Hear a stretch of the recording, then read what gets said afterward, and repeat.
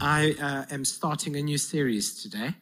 It's going to run most of the month of August, and I used this title a few years ago, and I've revived it. It's titled Crazy Love.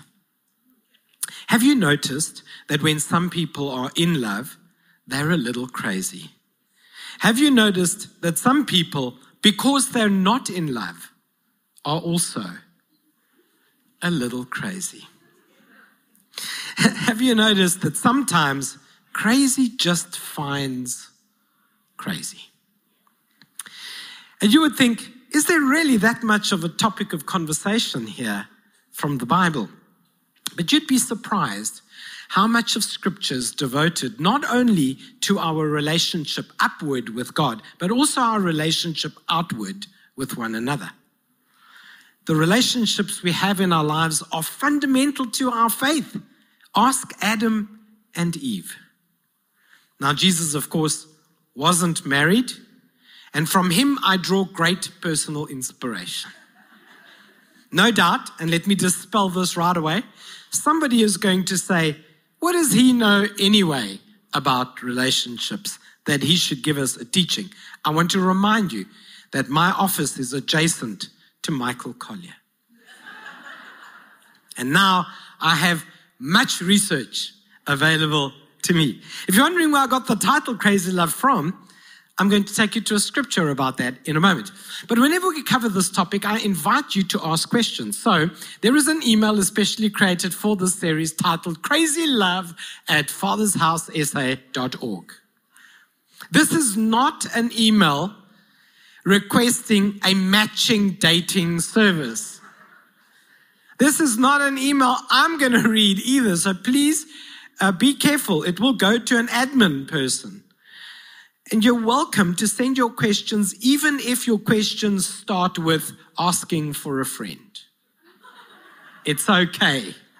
Sorry, something in my eye there. And we won't expose you in any way, but we'd be interested in responding. And every now and then I get criticism. A little while ago, I posted something about what's a topic you'd love churches should talk more about? And somebody said, this is so terrible. Why don't you just go ask the Lord what he wants you to talk about? First of all, that's just rude. Type those things on your own page. But secondly, I've got 5 followers though, so you don't want to. I know. But secondly, Jesus spent much of his ministry answering questions. Nicodemus came to him late at night and said, how do I become a follower?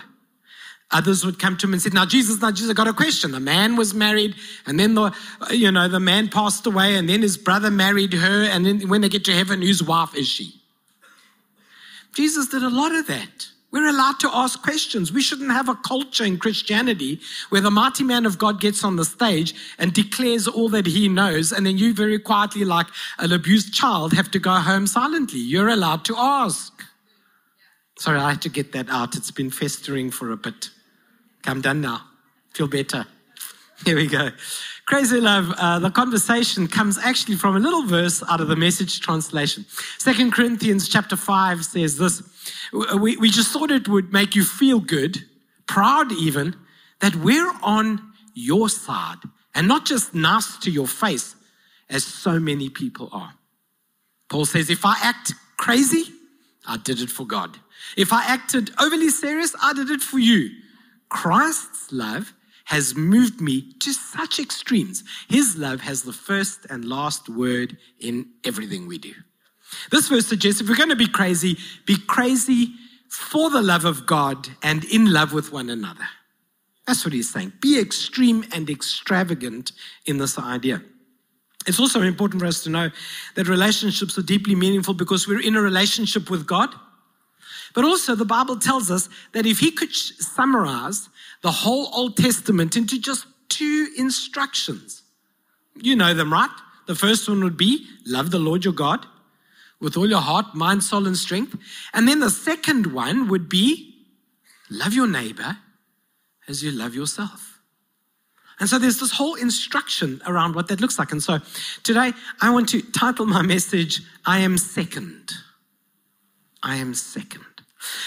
Do you know, and this is really not to nurse the hurts of any rugby team here, although I'm aware and acknowledge. It's not at all. The idea of being second. I love that the commandment about loving your neighbor as you love yourself is the second most important commandment. I love it because in relationships, one of the keys of building good biblical relationships is to never try to place yourself first. The primary idea behind relationships is that God is first and I am second. And anytime we place ourselves in an environment where we're the most important and then try and add somebody to that, it just doesn't work. I tell this story quite often because it really stuck in my mind. I was on a road trip some years ago and stopped over. You know, at some stage in your life in South Africa, you must stop over at a Wimpy. I just think it's important. I think you haven't had the full South African experience if you haven't had a good Wimpy breakfast with a Wimpy coffee. Can we have an amen from somebody? I don't know. I won't even look. I do think it's part of the experience, you know. And anyway, I was at one of these Wimpys. I don't even know where I was going through South Africa. And I observed an elderly couple having breakfast. I just loved the way that they communicated without words. Do you know how that works? The waitress came around and they didn't need to look at the menu because I suspect that this was not the first time that they had come to the Wimpy. She chose for him and gave him the order. He didn't even look up. He didn't need to. They knew each other so well. They just flowed. I thought, oh, that's quite sweet. And then when the order came and the meal was placed, she put salt on her meal. And she put salt on his meal too. Because she knows that's how it's going to work here. He didn't look up at all. And he had a taste and he looked at her and he said, perfect. It got to the point where their relationship almost didn't need an instruction manual anymore. They were connected in understanding. I pray and hope that my relationship with God will be a little like that. Without having to ask, I'll know instinctively in my spirit what pleases God. And I'll place that order and do that thing. But in your relationships with one another, you have to have a sense that God is first and I am second.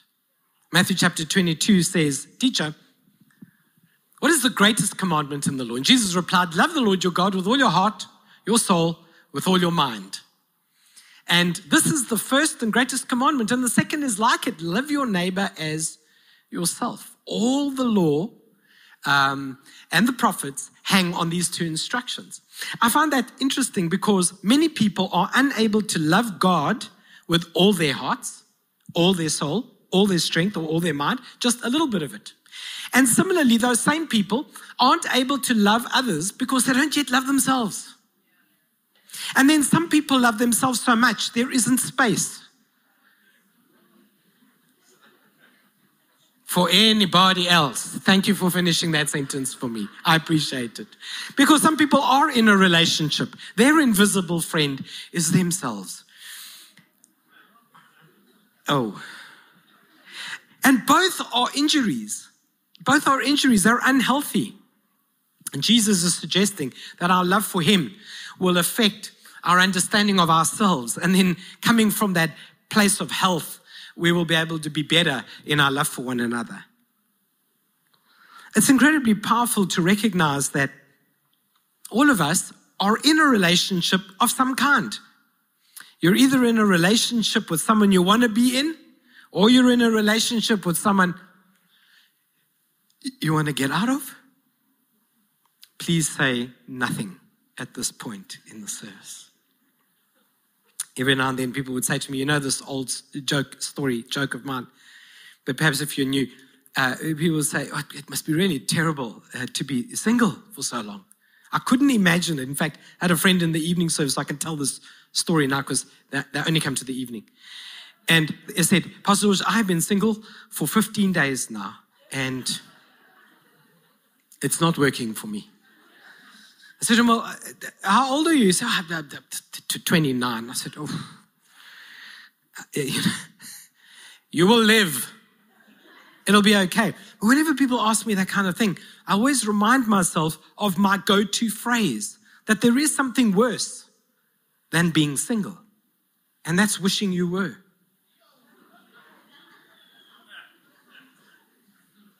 Now that for me is tougher, I think. Just my little humble opinion. Take it or leave it. Take it or leave it. In fact, relationships aren't only boyfriend, girlfriend, husband, wife type relationships. All of our lives are surrounded by various levels of relationship, and God needs to be first in all of them. Today I'm going to tell you about two relationships, people and their relationships in the Bible. The first I have a special soft spot for because Zacchaeus was short. And whenever I meet you coming off the stage, you do love to tell me that I look bigger on the stage. Thank you for that. I'm also going to talk to you about somebody so famous for being mean in the Bible, so nasty and toxic that they've become a meme. Jezebel. Now, if you're not into Christian terminology, you don't want somebody to call you a Jezebel.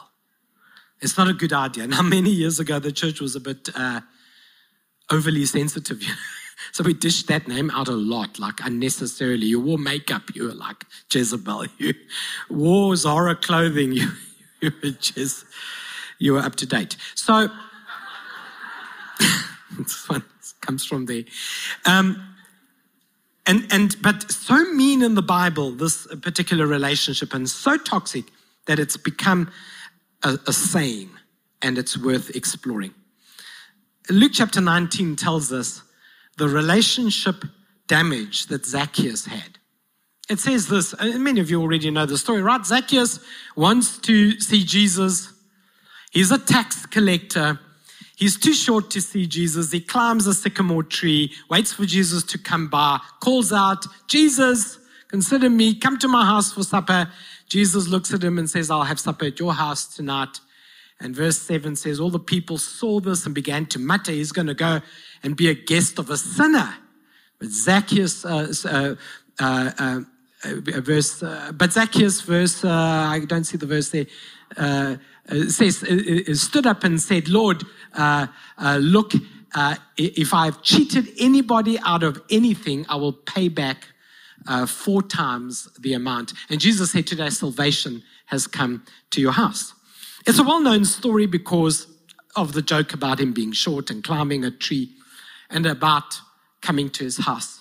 But it's actually a story about Zacchaeus' relationships. As much as it is a story about how Jesus will fetch you no matter what tree of confusion you have climbed into. I find it sad for Zacchaeus, short as he is, that he couldn't get himself to the front. He had to climb a tree. I joke about my own height because I think I'm appropriately heighted. I think a lot of you are unnecessarily tall. I think it's just extra. It's wasteful. I see some of the tall people right now going, okay, we'll have a conversation about that later. When I hugged somebody at gym the other day, and I'm like, there's still half a human above me. It just seems there'll be no hugging. But Zacchaeus, no matter whenever I make a joke, whenever I'm in a group photo, what does everybody do? You must go stand in the front. You must go stand in the front. Come to the front, come to the front. Hopefully, they're making a joke and they like me and they'd like me in the photo. I, of course, make a joke. I go stand at the back and pretend I'm with the big boys.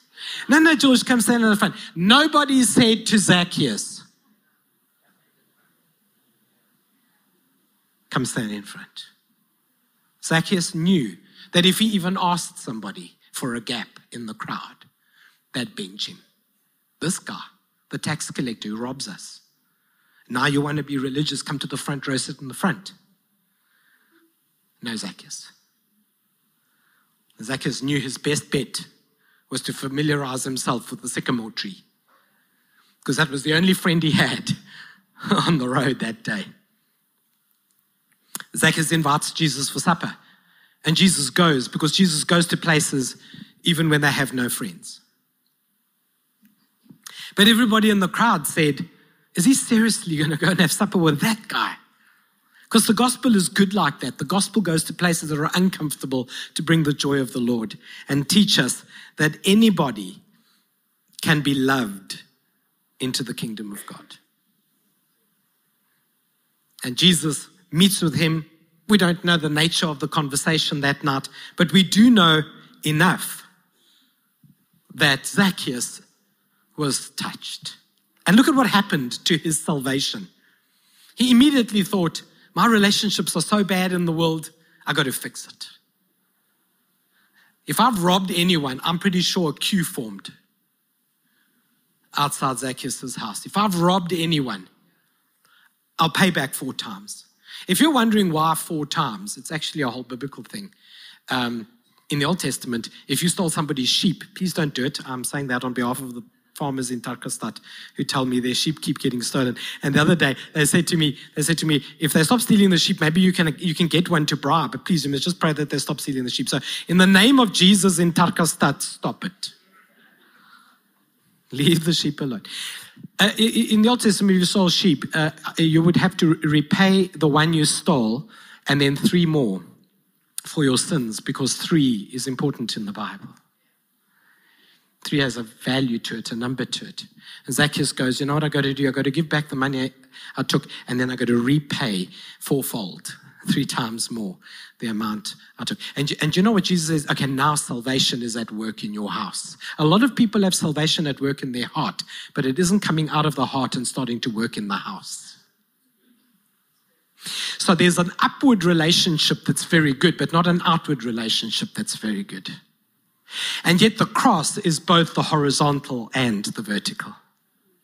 And there's something really powerful about recognizing that we need to snap out of the worldly way of seeing things and start to acknowledge the godly way of seeing things. Right now, I think relationships are at an all-time low in the world. And they're not getting any better in the church, by the way. They're pretty low in church life too.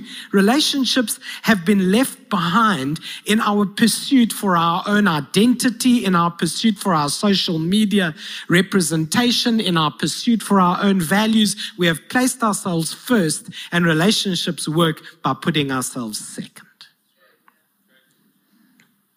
Husbands and wives can stand together and worship the Lord, but can't stand each other when they get home. I mean, I'm not looking anywhere in particular, like some of you are like, don't look here. Because there's a danger that if we think our upward relationship is so powerful that it doesn't affect our outward relationship, we're going to get sabotaged by our outward relationships. As much as I can be gifted and anointed all I like, I can pat myself on the back and say, God truly has called me. Thank you, Lord. My whole calling, personally speaking, only works, only functions, is only possible and healthy because there are people in my life that add to that, draw it out, support it, stand with it. Some for many years now already. I think Vince and Charisse are going on 20 years. I don't know. I met you when you were 4. It works on relationships. Dean bundled his family and stuck him in the car and drove out to George to host a service there this weekend. Pastor Israel is here from Cape Town to lecture at the college intensive, but preaching in Jeffreys Bay to support Lloyd.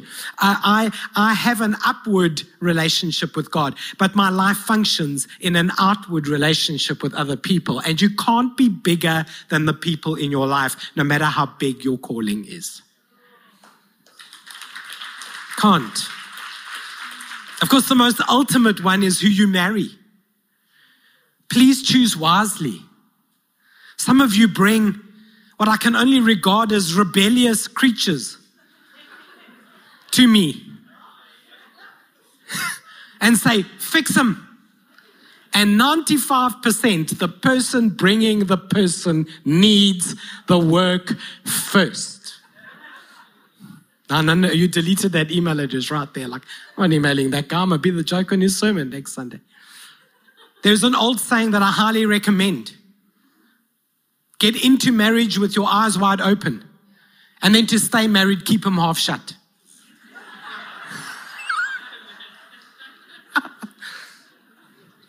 No. Let me tell you why that's important. Some people, everything is okay and they glance over it before marriage. And then when they get married, they're very sticky about everything. Shouldn't you have been sticky before you got married? So I want to see if I want to stick with you and your stickiness. You were casual before we got married. Now I find out you have issues. Married people literally looking at their spouses going, where was this sermon a year ago? You've got issues. And don't come to me with this theory that you've got to live together in order to work out if you're going to work out. Let me explain to you why. Speaking from a male perspective, it's the only perspective I can. Speaking from a male perspective and speaking from the perspective of many years of counseling, guys especially will do whatever it takes for any length of time in any environment you ask us to get you. All you've done is prolong the fishing. And all the men said nothing, say nothing. Say nothing, your life is at stake here. Breathe nothing, say nothing. Steve Harvey says you must give a guy 90 days and then you'll see who really is. Some boys have endurance. You say we got to live together for a year. Be so nice. Love your opera music. Happy to drop you off here and pick you up there. The day after the year. It's going to be an interesting series. I'm just going to have a sip of water here like Kermit the Frog and do one of those. Don't mind me. I'm just here, memes. Jezebel is a good example of how dramatic a relationship can be because Jezebel is married to a king. Now, you can't have a Jezebel behavior without somebody who's weak enough to allow it. There's no doubt about it. I don't allow Jezebel spirits. I see them all the time. I don't allow them. People who dominate in areas they shouldn't be dominating discourteously, you don't allow it. I'm not going to come and do this play with you. But 1 Kings chapter 21 describes what happened. So context-wise, and it's so nice we're not streaming this series so that I can throw in all the humor and not get into legal trouble somewhere. But so this king was quite a selfish guy. He was not second, he was first. Actually, Jezebel was first, but he didn't know it. I mean, he's a rich guy and a king, and he asked if he could take somebody's vineyard that was bordering his property. He said, look, can I buy your vineyard? I want to turn it into a vegetable patch. It's actually in the Bible, everything I'm saying now. And because it's close, then I don't have to walk far from my kitchen to go get the vegetables. And the guy said, it's the only vineyard I have. It's come down through the generations. It's my family generational vineyard. I'm not giving it to you. Then the king said, I'll buy it, or I'll give you a better vineyard, but far away. And the guy said, thanks, but no thanks. So he comes back home, Ahab, and the Bible says he sulks. Oh, sulky people attract Jezebels. Oh my goodness. Oh, he's sulking. Everything is so hard. He has enough. He would like this, but he's not getting his way. You're going to start to see the parallel with relationships. He's not getting his way, so he sulks. So he has a woman in his life who knows how to respond to sulking. So she does stuff to make him happy, and he knows if he's unhappy, she'll do stuff. So a little childish relationship unfolds. 1 Kings 21 says this, there was never anyone like Ahab who sold himself to do evil in the eyes of the Lord. That's quite an award, eh? The most wicked of people, Ahab, come forward and receive your prize. He didn't because Jezebel got there first. But urged on by Jezebel, his wife, he behaved in the vilest manner by going after idols like the Amorites, and the Lord drove out before Israel. So here's what Jezebel does. I knew I wouldn't have the time to put the whole chapter there for you to consider. But here's what Jezebel does. Jezebel says, what's wrong, my baby? I'm paraphrasing, but I mean, it's there. But I mean, you use that word. Oh, baby, what's wrong, baby? How can I make it better, baby? Underlining the word baby. Such a baby. Oh, my baby, what's wrong? Oh, I went to Nozab and I asked Nozab to buy his vineyard, baby, and he said no. He said no to you. Oh, baby, I'm going to sort it out, baby. Literally what happened. You guys should read your Bible more. So she decides, here's what I'm going to do. I mean, he's not going to sell it to me. I got to kill this guy. But I did it in a clever way, because shame my baby. He's upset, you know.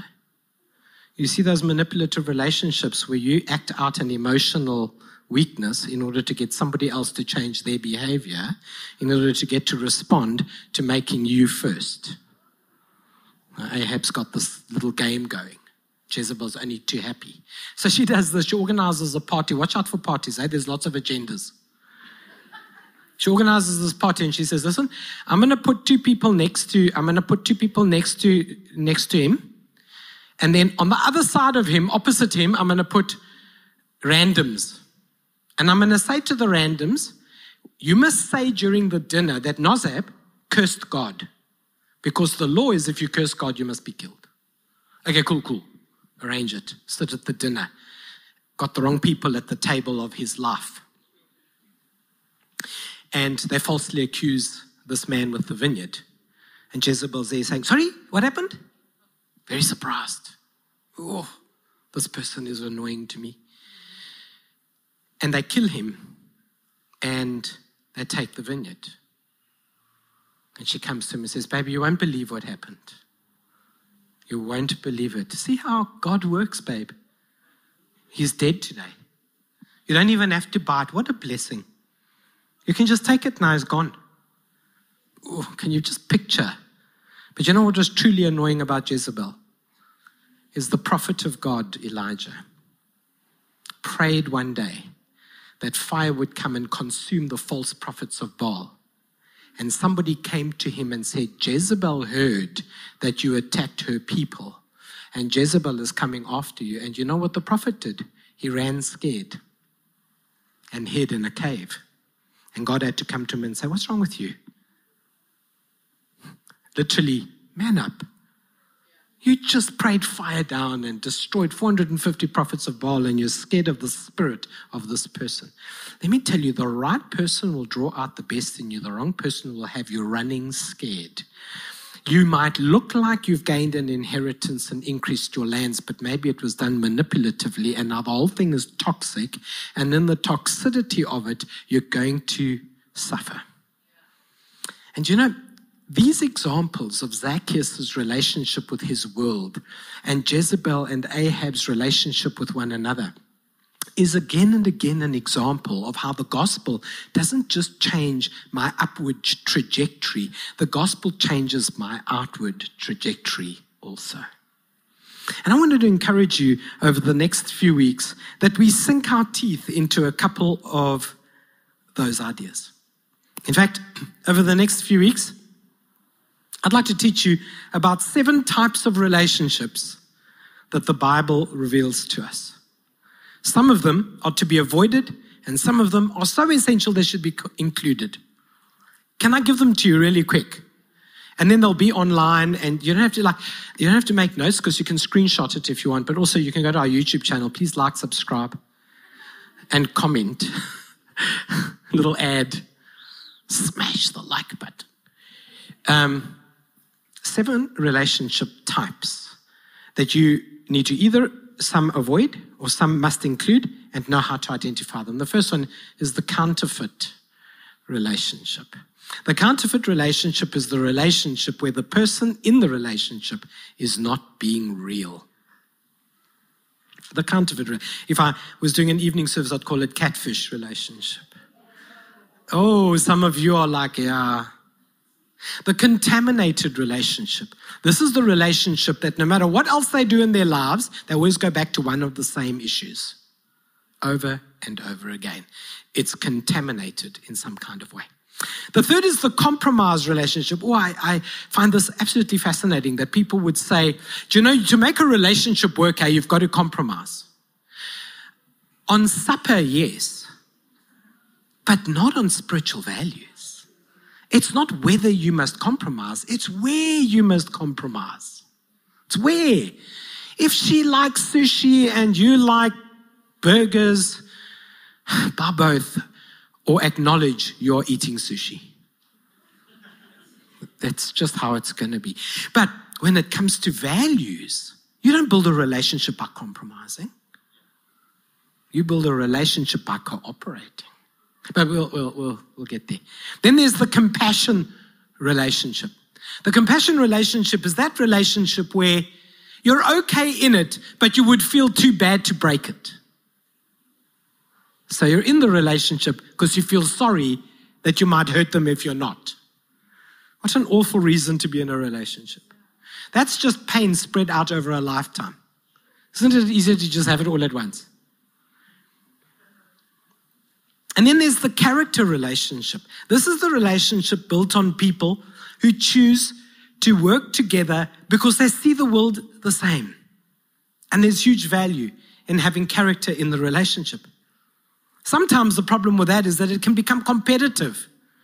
Who's the better one at this and the better one at that? I never ask anymore who's the better cook at home because some relationships are not ready to answer that question. Some of them say, oh no, he's definitely the better cook. Or vice versa, some will say, she's a much better cook. But when they both say they're the better cook, then I get reminded, babe, do you remember last week when you did that pasta? Do you remember that pasta? It was some mint. How can you say you're the better? Now, sometimes character is a great way of getting you together, but not always enough to keep you together. I know good people who couldn't keep it together. And then there's the commitment relationship. This is the relationship that says, we're together and I'll show you. Dad said you shouldn't be in that relationship. Your pastor said, are you sure? And you said, I'll show you. But then there is that relationship that is perhaps the most powerful of all. A relationship built on calling. God put us together. He designed us this way. There is no better fit than a fit created by heaven. You are my Eve to his Adam. Bone of my bone, flesh of my flesh. There is not only a sense of traveling together, there is the most important sense of all. God is first. And we are second. Is that clappable? I'm not sure at this point if I'm provoking you to clap for my own encouragement. I'll wrap up with this verse, 1 John chapter 2 from the Message. I'm doing this tonight too. I'm going to unpack the catfish relationship tonight. And I'm partly being mischievous in encouraging you to double dip. It is long weekend after all, and you've got nothing else on. I mean, if it's not load shedding, then it's water shortage. If it's not, okay, that's naughty. I'll take that back. Delete that last, just rewind, delete. But it will be available on podcast anyway. 1 John chapter 2 says this, don't love the world's ways. Don't love the world's goods. Love of the world squeezes out love for the Father. Practically everything that goes on in the world, wanting your own way, wanting everything for yourself, wanting to appear important, has nothing to do with the Father. It just isolates you from him. The world and all its wanting is on the way out. But whoever does what God wants is set for eternity. What a powerful passage of scripture to remind us that even in this thing, whatever this thing is of relationship, of a relationship nature, it should start with God is first, I am second. And it should start with this idea that my upward faith should be matched by an equally powerful outward faith. That we are not only focused so much in the clouds that we aren't willing to look around and face those realities.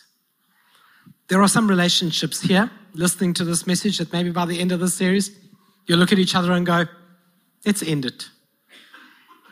If you do that, I would like neither of you to come and tell me. Please don't come and tell me because of you and your series. There are some of you waiting for a mystery person who might be around you. And you need to snap out of being so self-important and start a relationship.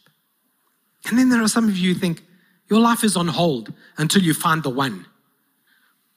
But you're actually already in many relationships of different kinds. And if you're not healthy in that, you're not going to be able to be healthy in the one. And maybe, like Zacchaeus, you need to fix some relationships. Say sorry and repair some things. Because my upward faith must express itself in an outward way. Can you say amen to that? Would you please stand with me as we pray?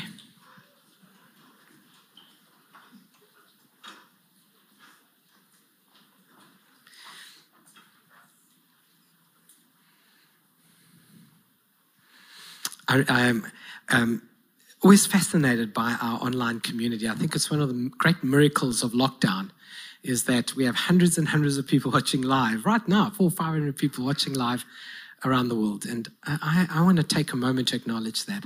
But I also want to say God's doing something in our rooms. And let's pray that God will continue to do that in our hearts. Lord, thank you that our faith is not boxed behind some holy curtain in some holy place where we visit once in a while. The curtain has been torn so that that which was holy in one place can be holy in every place. Will you make our lives a representation of our faith in every way?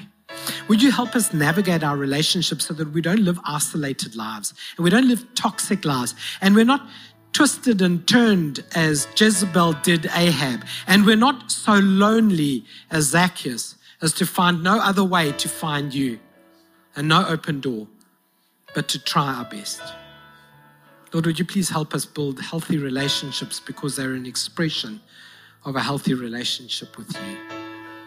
In this church, would you build marriages that last a lifetime? Would you raise young people with purity of heart and purity of practice so that there can be purpose in relationships? Would you raise up children in households of faith, full of health and awareness of God and a continual recognition that we are second because you and nothing else ought to be first. In Jesus' name we pray. And everybody said, would you give God a shout of praise and worship for his word?